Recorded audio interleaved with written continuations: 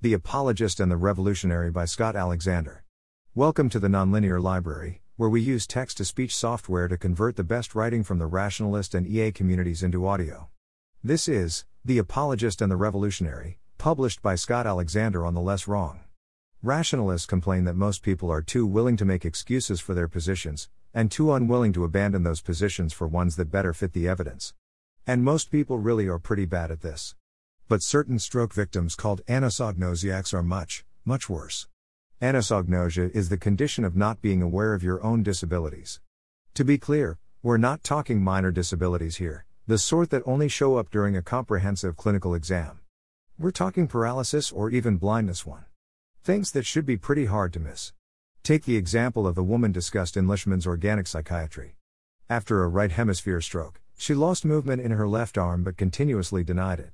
When the doctor asked her to move her arm, and she observed it not moving, she claimed that it wasn't actually her arm, it was her daughter's. Why was her daughter's arm attached to her shoulder? The patient claimed her daughter had been there in the bed with her all week. Why was her wedding ring on her daughter's hand? The patient said her daughter had borrowed it. Where was the patient's arm? The patient turned her head and searched in a bemused way over her left shoulder.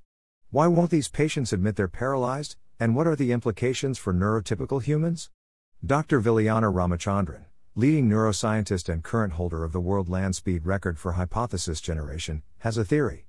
One immediately plausible hypothesis: the patient is unable to cope psychologically with the possibility of being paralyzed, so he responds with denial. Plausible, but according to Dr. Ramachandran, wrong. He notes that patients with left-side strokes almost never suffer anosognosia, even though the left side controls the right half of the body in about the same way the right side controls the left half. There must be something special about the right hemisphere. Another plausible hypothesis: the part of the brain responsible for thinking about the affected area was damaged in the stroke. Therefore, the patient has lost access to the area, so to speak. Dr. Ramachandran doesn't like this idea either. The lack of right-sided anosognosia in left hemisphere stroke victims argues against it as well. But how can we disconfirm it? Dr. Ramachandran performed an experiment too where he paralyzed an anosognosiac's good right arm. He placed it in a clever system of mirrors that caused a research assistant's arm to look as if it was attached to the patient's shoulder. Ramachandran told the patient to move his own right arm, and the false arm didn't move. What happened? The patient claimed he could see the arm moving, a classic anosognosiac response. This suggests that the anosognosia is not specifically a deficit of the brain's left arm monitoring system, but rather some sort of failure of rationality. Says Dr. Ramachandran. The reason anosognosia is so puzzling is that we have come to regard the intellect as primarily propositional in character, and one ordinarily expects propositional logic to be internally consistent. To listen to a patient deny ownership of her arm and yet, in the same breath, admit that it is attached to her shoulder is one of the most perplexing phenomena that one can encounter as a neurologist. So what's Dr. Ramachandran's solution? He posits two different reasoning modules located in the two different hemispheres. The left brain tries to fit the data to the theory to preserve a coherent internal narrative and prevent a person from jumping back and forth between conclusions upon each new data point. It is primarily an apologist, there to explain why any experience is exactly what its own theory would have predicted. The right brain is the seat of the second virtue. When it's had enough of the left brain's confabulating, it initiates a Kuhnian paradigm shift to a completely new narrative. Ramachandran describes it as a left-wing revolutionary. Normally these two systems work in balance. But if a stroke takes the revolutionary offline, the brain loses its ability to change its mind about anything significant.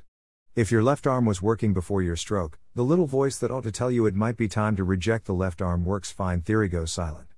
The only one left is the poor apologist, who must tirelessly invent stranger and stranger excuses for why all the facts really fit the left arm works fine theory perfectly well. It gets weirder. For some reason, squirting cold water into the left ear canal wakes up the revolutionary. Maybe the intense sensory input from an unexpected source makes the right hemisphere unusually aroused. Maybe distorting the balance sense causes the eyes to move rapidly, activating a latent system for inter-hemisphere coordination usually restricted to REM sleep 3. In any case, a patient who has been denying paralysis for weeks or months will, upon having cold water placed in the ear, admit to paralysis, admit to having been paralyzed the past few weeks or months, and express bewilderment at having ever denied such an obvious fact. And then the effect wears off, and the patient not only denies the paralysis but denies ever having admitted to it. This divorce between the apologist and the revolutionary might also explain some of the odd behavior of split-brain patients. Consider the following experiment. A split-brain patient was shown two images, one in each visual field. The left hemisphere received the image of a chicken claw, and the right hemisphere received the image of a Snowden house. The patient was asked verbally to describe what he saw, activating the left, more verbal, hemisphere. The patient said he saw a chicken claw, as expected. Then the patient was asked to point with his left hand, controlled by the right hemisphere, to a picture related to the scene. Among the pictures available were a shovel and a chicken. He pointed to the shovel. So far, no crazier than what we've come to expect from neuroscience. Now the doctor verbally asked the patient to describe why he just pointed to the shovel.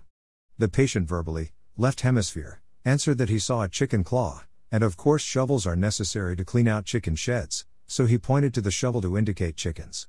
The apologist in the left brain is helpless to do anything besides explain why the data fits its own theory, and its own theory is that whatever happened had something to do with chickens, damn it. The logical follow-up experiment would be to ask the right hemisphere to explain the left hemisphere's actions. Unfortunately, the right hemisphere is either non-linguistic or as close as to make no difference. Whatever its thoughts, it's keeping them to itself. You know, my mouth is still agape at that whole cold water in the ear trick. I have this fantasy of gathering all the leading creationists together and squirting ice-cold water in each of their left ears. All of a sudden, one and all, they admit their mistakes, and express bafflement at ever having believed such nonsense. And then 10 minutes later the effect wears off, and they're all back to talking about irreducible complexity or whatever. I don't mind. I've already run off to upload the video to YouTube. This is surely so great an exaggeration of Dr. Ramachandran's theory as to be a parody of it. And in any case I don't know how much to believe all this about different reasoning modules, or how closely the intuitive understanding of it I take from his paper matches the way a neuroscientist would think of it. Are the apologist and the revolutionary active in normal thought? Do anosognosiacs demonstrate the same pathological inability to change their mind on issues other than their disabilities?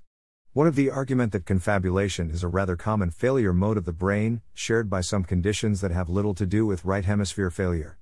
Why does the effect of the cold water wear off so quickly? I've yet to see any really satisfying answers to any of these questions. But whether Ramachandran is right or wrong, I give him enormous credit for doing serious research into the neural correlates of human rationality. I can think of few other fields that offer so many potential benefits. Thanks for listening. To help us out with the Nonlinear Library or to learn more, please visit nonlinear.org.